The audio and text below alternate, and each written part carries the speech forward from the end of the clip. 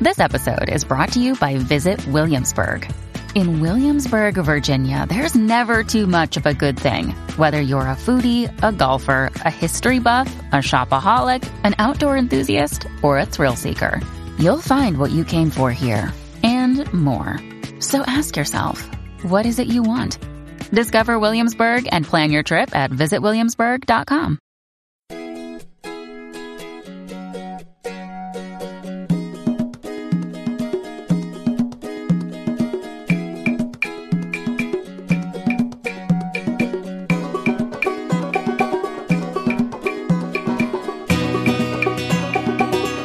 Welcome to the Modern Homesteading Podcast, where we journey down the path of the modern homesteading movement by sharing the stories and ideas of homesteaders around the world.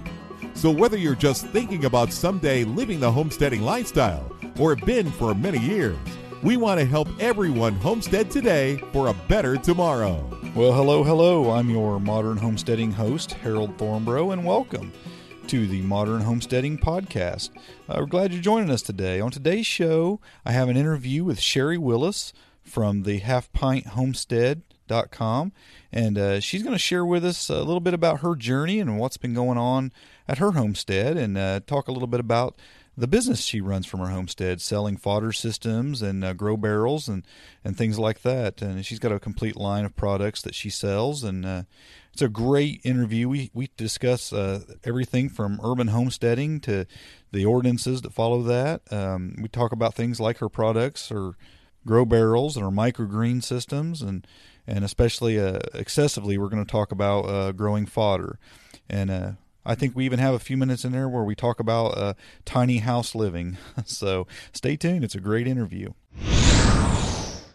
I'm joined today by Sherry Willis. Sherry runs the website halfpinthomestead.com. And Sherry's journey has sort of went the reverse path of most homesteaders, as you'll hear from her in a few minutes. But she has taken what she has, and she's embraced the homesteading lifestyle. And with that, Sherry, welcome to the Modern Homesteading Podcast. Well, thank you. I'm glad to be here. Well, we're glad to have you. Sherry, why don't you just take a couple minutes and share a little bit about yourself and how you got into homesteading to begin with, and then how you ended up where you are today. Well, I actually grew up in Wyoming, and I grew up on a genuine homestead. We had 283 acres. In the mountains, the Wind River Mountains of Wyoming. And as a child, it never occurred to me that we lived differently than everybody else. I mean, we had our own beef, and we had horses, and, we made cheese, and we did all these things. And it never occurred to me that everybody else didn't do that. As an adult, I kind of went to college for a while and wandered around, and then in my late 20s, I ended up on a place with 7 acres, and started out with horses. Horses are always the gateway. Mm-hmm. And ended up with a milk cow and some sheep. Actually had 2 milk cows at one point, and decided milking 1 cow was fun, milking 2 cows was a chore. I'm not going to do it. So, but I would raise orphan calves and all of that. Well, a situation came up, and I ended up in Missouri, actually living off-grid for a year and a half in the woods. Oh, and wow.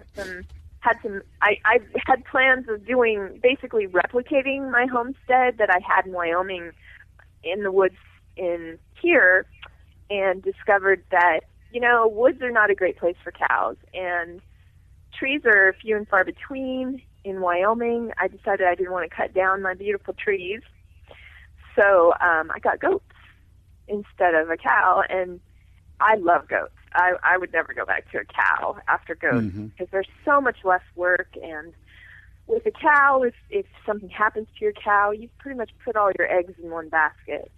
You can have 2 or 3 goats and still feed them less than a cow, and if something happens to one, you still have some. Sure. So there are some real advantages to small livestock that I don't think people appreciate. I can throw them in the back of my little Chevy Colorado.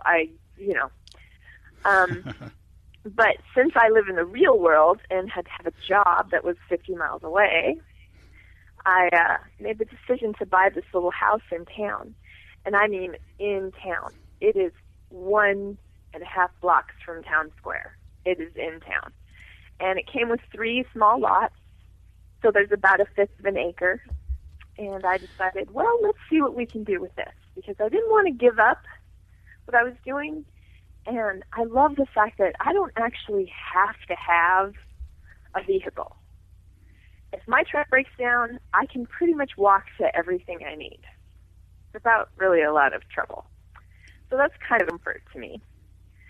So I put a privacy fence up and built a little hen house under my deck, and I designed a rabbit cage that takes less wire and works real well because it has a built-in hay feeder, and started seeing what I could make of this little 1/5 of an acre with almost no sunlight because there's huge trees on this place. So. Yeah, that's pretty interesting. So it is the true urban homestead, really. And I assume you don't run into any local ordinance problems out of that or anything? Because some cities I know have a real problem with that. West Plains has quite liberal laws. And one of the keys is to build a relationship with your neighbors because, you know, our city, basically, if people don't complain, they leave you alone. So I, talked to my neighbors before I started, and, eggs and cheese tend to show up on their doorsteps occasionally. Sure, yeah, that's smart. And, So there's that, and then, really the only thing you can't absolutely are not supposed to have in our town is pigs, but I'm getting ready to maybe do some miniature pigs, and I can claim that they're pets, because those are, and that is like the miniature goats. A lot of times you can get away, since they're kind of an exotic animal, you can get away with saying, well, they're pets. They're exotic pets. Right. Yeah, I know that's in a lot of, a lot of cities are even loosening up on a lot of those laws. And there still might be rules against like a rooster or something loud, but a lot of them are starting to open up to the ideas of chickens and even goats and things like that. I know a lot of the larger metropolitan cities are even becoming, more open to that idea. Well, I know that both Kansas City and St. Louis allow goats and chickens. Kansas, now it's kind of interesting because Kansas City, Kansas does not allow, and Kansas City, Missouri does. So if you move across the river, and they enforce those codes because there's been some issues. So but I went ahead and actually did some research before I moved into town, just to see what the laws on the books were like. Now, that is not to say that laws can't be changed. Right. And it's a good idea to be prepared for that. If you're gonna, I would never tell anybody to break the law, but sometimes it's better to beg forgiveness than ask permission. And, right. Be prepared. I think you're right about, it's really enforced when neighbors complain. And if you can keep your neighbors happy, then, it's not usually a problem. But you're right, some neighborhoods is a problem. And then I guess you got to call your chickens parrots and call them pets, right? Well, and I do have a privacy fence. Right. That I keep everything behind. And the reason for that is okay, so my neighbors don't complain, but a lot of times the complaints come from people who are not actually impacted by what you're doing, but they're just bored or crabby or I don't know. They don't like the concept because there's still an idea that keeping animals in an urban area is poor. It's a sign of poverty. Only poor people do that, and I think that's slowly being eaten away, but there still is that, people move to the city to get away from that kind of thing, and so there is that stigma of, well, only poor people keep, chickens were called yard birds, and it's like, I'd never heard that term before, and somebody said something, and I'm like, Well, I guess. Yeah, I think you're right. I mean, there is a stigma to that, but I also think you're right that it seems to be kind of fading away, and I don't know, people are becoming more open to the urban homesteading lifestyle. I think there's just been so much attention given to it lately that people are somewhat fascinated by it. And in some communities, there is, the stigma is a little stronger than in other places. But I find that, as I talk to people, that it's definitely becoming something that people are fascinated by. And, I know I live within the city limits as well. And I've got a pretty good sized yard, but it's actually in town. And, but what I find is a lot of my neighbors are kind of fascinated with what I'm doing, and they're okay with it. Now, that's not to say I want to go ringing bells and bringing the whole town in to look at it, because you never know when there's going to be a problem. But, if you're getting along good with your neighbors, it's been my experience that there's a lot of fascination to that lifestyle. Well, and I think people are becoming aware of the weaknesses in our industrialized food system. Not only the antibiotics that they use and all the fuel. I don't know that people are, but the fact that it's not healthy. I mean, all of a sudden we're seeing these poor kids who are, morbidly obese at 12. But we never had that when we were kids. Right. And just cancer. I mean, everybody knows somebody that has cancer at a fairly young age these days, so I think in a lot of it is people are realizing that, this isn't normal. There's something going on, and we need to eat better. We need to, change our lifestyle up a little bit. And I think that's something that's causing people to buy into that lifestyle a little bit more. And then there's kind of there was a back to the land movement in the 70s. Which we were already on the land, so that passed us by. But, Right. But this is kind of a similar revival, I think. But people are starting to look at things a little differently and realize that, there aren't the wide open spaces that there used to be. But there's a lot of, especially in urban areas like Detroit and places that had a manufacturing base. There are so many abandoned places, so many abandoned spots. Yeah. That's all land that can be healed and put back to use for people. And there are some really interesting projects going on in some of those areas. Yeah, I read a bunch of that on the internet and stuff, and seen some of what's going on. There's a lot of people buying these old rundown city lots and doing some great things with them. And that's what kind of caught my eye with your website. I noticed and read your story a little bit, and you were doing it on a small city lot.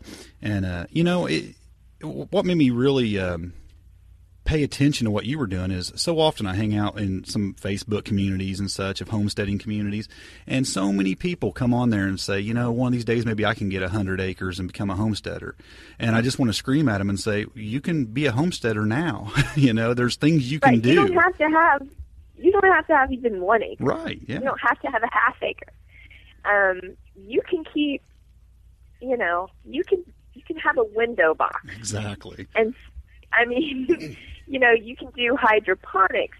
There's so many options now that we didn't used to have. Right. A little greenhouse on your porch. Anything. And it's kind of interesting because I don't know if you saw my garden barrel. I did, and I was going to talk to you about that because that's another thing. I noticed that, there's so many of these people who are in these urban areas, and it's, maybe difficult for them to dig up a bunch of ground or even have a big area to do things, and you're making it easier for them. I see you got some products that are actually helping them to do that right where they're at. Well, the thing about the garden barrels is I'm not a very good gardener. I'm a pretty good gardener in May, but I'm a dismal gardener by July because it's hot and I don't want to go out and weed. So the garden barrels are great because I have them set up on a drip system with a timer, so I don't have to remember to water them. And there's no weeding, really. And, you don't have to dig anything. I like planting things. I just don't want to do it when you want. You like to plant and then harvest. Yeah. That's pretty much. And that you have almost no weeding. And, you can choose high dollar crops. Okay, maybe you're not going to grow potatoes in that, although I do have something else to grow potatoes in. But strawberries, I mean, I love strawberries, and they are the highest pesticide crop you can buy. Mm-hmm. They have the most pesticide residue. Those and apples. Right. So, people think they're getting these healthy foods from the store, and that might not be so. Yeah, I was noticing what caught my eye out of all your products was your fodder systems, because I have rabbits as well, mm-hmm. and I do some grow some fodder for them, and it just caught my eye. I was actually on Craigslist when I first seen your products, and I thought, well, that's pretty neat. Somebody's actually out there building these systems and helping other people get set up with it, and it's a great way to feed your livestock. And you want to talk a little bit about that? Sure. I actually started that a couple years ago.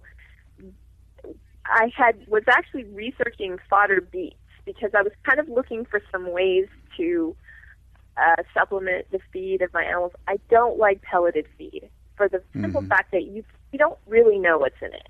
I mean, protein could mean ground up baby chicks, or it could mean, whatever, soy. So I don't care for pelleted feed, and I kind of wanted to get away from that. Well, the concept of hydroponic fodder came up when I was looking at fodder beets. And at the time, there was just nothing that wasn't huge industrial scale. I mean, there was nothing even close enough to small mm-hmm. for me. I had 3 rabbits and 5 chickens, and I was planning on getting a couple of goats. So, right. And so I kind of did some research and decided, hey, I'm gonna see if I can just build something. It needs these things. What can I do to build it? And so I started that in September of 2012, and I sold my first one that month. Wow. And I ended up actually expanding because I started out with just a 6 tray, which is what I needed, and I expanded it up to an 18 tray, which gives you 3 trays a day, mm-hmm. and decided that's as big as I was going to go. I didn't want to go any bigger. There were already people selling big ones. So then I actually stepped down, and I have a micro and a mini, which are just tabletop models mm-hmm. for people who have 5 chickens or a few rabbits or whatever. So, but it's all automated because I know me, and I'm not going to water them. If it wasn't automated, I wasn't going to do it. So. So you've pretty much built selling these products. Is it a full-time business, part-time business? It's a full-time business. Oh, wow. So you're doing pretty good selling all your products then. That's Yes. And then I do some writing and sure. I also see. I'm just getting ready to finish a book on keeping urban livestock. Awesome. Well, I know that like the products that you sell, some people can take those and turn a business, use those products to even start a business of their own. Like I seen you had a microgreens kit that mm-hmm. you sell as well. And boy, it wasn't so long ago I was hearing a podcast of a guy who was running a microgreens business out of his basement and selling to restaurants there in his town, and he had 2 people working for him. I mean, he was running a full business, ended up selling the business because it was so successful. So, mm-hmm. I mean, those products themselves can lead to people starting businesses. Well, and there are some people who actually sell fodder mm-hmm. to people who, just have a few chickens and don't want to mess with, growing their own or whatever. You can also use the systems to grow wheatgrass for juicing. Mm-hmm. So I don't drink the stuff myself, but people like it. Oh yeah. So yeah, there's a lot of potential. I'm working on some different designs to kind of optimize some of my fodder systems so that you can get more for less, and a little different technique. So I'm kind of excited about that. And now, when you were saying a few minutes ago that these are automated, did you say you set these up to be automated to water themselves, or? Yes, okay. They have their own pump and timer. They come with a pump and timer, and they water themselves. Oh, that's great. Whatever interval you set them up. Because, like I said, I know myself, and if I was going to do this, it was going to have to water. Yeah, that's interesting because like what I've got, you have to manually pour the water through them, and then it drains down through them, and you do that once a day. And I think that's how most people have theirs set up. And so that's interesting that you've got yours set up to take care of itself. That would make it a lot better. Yeah. Well, these, and generally every 4 hours it waters, and because the watering does a couple things. Not only does it water the seed, but it also aerates it so you don't get the anaerobic bacteria and stuff. So Right. it's a little cleaner, because it can get pretty icky if you're not, Right. Well, yeah. if you're not I know a lot of people. diligent. A lot of people that set them up have a lot of trouble with mold and stuff. If they don't have them set up right. Mm-hmm. So yeah. And mold, you always fight mold. Mm-hmm. Fodder is just a race against time with mold, and I'll have people email me and say, oh, so-and-so said their system doesn't get mold or whatever, and I'm like, that's not true. Yeah. Because it's the perfect conditions for mold. I mean, fodder is the perfect conditions for mold. So that's why I set mine up as a 6-day cycle rather than an 8-day like some of them do, because of the mold and because it starts to lose nutrition as it gets taller too. Yeah. Like, people are wanting all this real tall grass. Well, you actually don't want the tall grass because you're putting those nutrients that used to be available into lignin, which is indigestible. So you don't want that. Right. So it's important also just to have the right size setup for your livestock too. You don't need the extra. You can't let it sit there longer. You have to keep a good rotation going on. Right. Yeah. Right. And that's why it's never going to be like a really probably big commercial thing unless there's some serious, because it doesn't transport. It doesn't keep. You can keep it 12 to 24 hours in the refrigerator, but you really need to feed it, right away. Right. And I'm with you on that.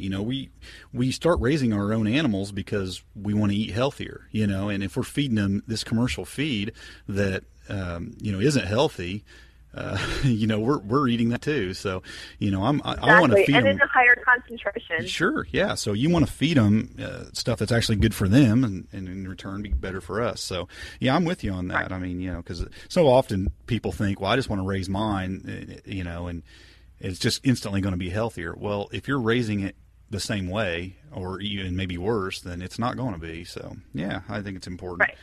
Well, I'm just excited about what you're doing because I love to hear about people taking their situation and no matter where they're at, what they're doing, and doing something with it. And I love what you're doing as far as running a little homesteading business. You've taken your skills, your know-how, and you're sharing it with others by providing products for them. And I think that's really great. I hope a lot of other people take what they love, their passion, and they do something with it as well, because one thing I've seen in this world is so many people are just kind of trapped, in this vicious cycle of going to work, coming home, doing the routines, going to work, coming home, doing it again. And they're never happy. And they always talk about wanting something better, wanting to have some kind of freedom. Or someday. Yeah, someday when everything's perfect. Right. And, someday might never come. Exactly. And, we're probably all guilty of that at some point in our life. I know I have been.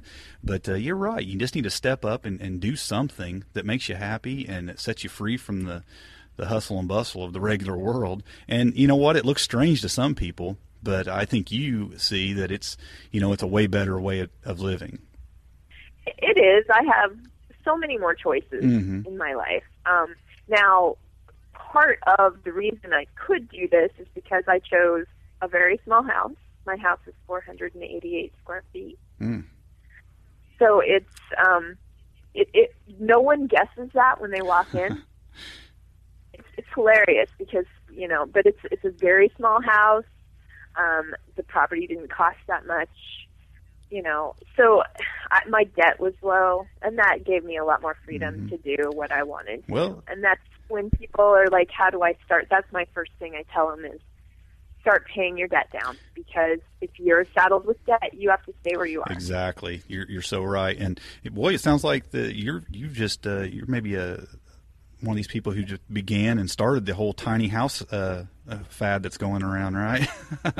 That's a big thing these days. Actually, I was kind of a fan of it. Yeah. Now, the real tiny houses are like 100 square feet. Right. Yeah. I love the concept. I'm not sure that I would actually love the reality of it. Yeah. I love the idea. Let's just put it that way. I love people's commitment to say, I'm going to not be normal and I'm going to live like this. But at the same time, as a homesteader, I know I like to have enough things around me to where I can be sustainable. It's kind of hard in a small house like that. Right. But, and you do, even with this small house, part of my interest in the tiny houses is I look at how they use space, and then I try to emulate that in my own home. Right. You know, so you can tuck things here and tuck things there, and it's amazing what you can do with 6 inches. Right. Really. Yeah. Yeah, that's a small kitchen is kind of a challenge. That's probably the toughest place in the house to, because that's where you do. Seems like where we do a lot of our stuff is in the kitchen, and we got a pretty small kitchen, and that makes it difficult. But other than that, you can usually survive a small bedroom or even a small living room or whatever. But I did move up from a camper trailer, so a big step up, yeah, no doubt about it. Right. So 500 square feet seemed like a lot. It's like 488 square feet is what Absolutely. I have, so. Yeah, that's quite a step up. And I seen a picture of looking at it right now, actually, on your website of your little house. It's a pretty nice little place, actually. I keep saying I'm going to do a video tour of it for my website, but I've pretty much gotten every room finished, because of course when you move into a house, you have to like redo it the way you want it to be. So the only thing that's left is the kitchen, which is, of course, the most expensive room to redo. Yeah. So I'm kind of waiting on that, and then I'll do something fun with the video so people can see. Now, speaking of your videos, you've got a few videos out there of some of your products and things like that, right? Yes, there are. I have a YouTube channel that I have fun with. Well, So I'm getting ready to redo my garden barrel construction video. There were some things that people, you get the same questions over and over again, so you're like, well, maybe I should clarify this a little bit more. That's actually the video I seen. I was just watching that one earlier today. That's the one I was seeing. So, yeah, I noticed you had some videos out there. But, go ahead and plug away. You've got videos. You got your website. How can people find out more about you and about your products? Well, they can go to www.halfpinthomestead.com. There's videos. I also write a newsletter, there's a lot about fodder. It's called Fodder for Thought, but it's not only about hydroponic fodder. Right now I'm doing a series on different like perennial fodder plants that are easy to grow for your livestock, because for me, it's easier for me to do fodder during the winter and spring, and then feed these other plants during the summer because the mold count's so high in Missouri. It's hot. Plus, it's good for them to have some variation in their diet. So I did an article on mulberry and one on willow, and the next one's Jerusalem artichoke. So, and then there are always just little tips about growing fodder and that kind of stuff. It's just a quick newsletter that I do maybe once a month. Okay. And then I also have a blog that kind of shows some of the projects that we're doing at the house. So Weed Haven is what the house is called. So great. And that's also available on the front page. The homepage of my website has links to all that. And we also have a Facebook page that I post the articles that I write for different places. So. Okay, great. Well, I'll put links to all this stuff in the show notes for this podcast. I did have as you were sitting there talking, it made me think about something. Fodder systems. Back to that real quick. Wheat, barley, oats. Which one do you like the best? Okay, oats do not work at all. Really? No. In fact, I almost gave up the whole idea because I tried it with oats to begin with, and at the end of day 6, it was just. So I prefer wheat. Barley has that hull on it, and the hull tends to break down and get slimy, so it's kind of hard to control the slimy and the mold with that hull. Wheat is a little less finicky about perfect conditions, and since my systems are just in your house, the temperature's not exactly 72 degrees all the time, and and wheat just tends to not have as many issues with that as barley, but both of them work. I've had people use both. Sure. So. Well, I just see this conversation in a couple of groups all the time. People arguing which one's the best, but now we know the professional has spoke, so we know now. Now, my favorite thing to do is to sprinkle some black oil sunflower seeds on top. Yeah. The boss. And my rabbits really do well on those. Yeah, they love it too. Yes, they do. Although I did have one buck who it took a month before he would not look insulted when I put Really? fodder in his cage. Yeah, I was switching him over from pellets, and he just looked so insulted when I would put that fodder in. And he really didn't take to it until I had completely gotten rid of all the pellets, and then he started to eat it. Didn't have a choice. Right. You know, they always had free choice hay, but he was a picky eater. So. Well, that's fascinating. Well, like I said, it sounds like you know what you're talking about when it comes to that more than most. You've been doing it for a while and putting these systems together. So yeah, that's interesting because I was actually working on the barley more than the wheat, but I'd heard a lot of people say that they like the barley best, so I've been going that route. And I hadn't tried oats. I won't now. So that's good to know. Well, hey, I'm really glad you came on here today. Do you have anything you'd like to say, maybe to that person who is in their little house in the city limits that says, one day, I'm going to have a homestead? I would say just start. Just pick one thing and learn about it. And only pick one thing.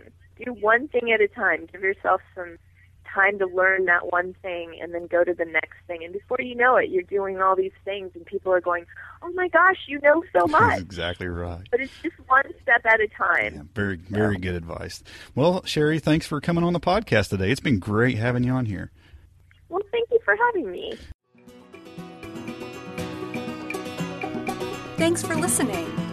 To see the show notes for this podcast or listen to other podcast episodes, go to smalltownhomestead.com. There you can also read our blog, connect with us on Facebook, Twitter, and Google+, and take advantage of the many resources we make available to help you along in your homesteading journey. Please share this podcast and help us to carry out our mission of helping others to homestead today for a better tomorrow.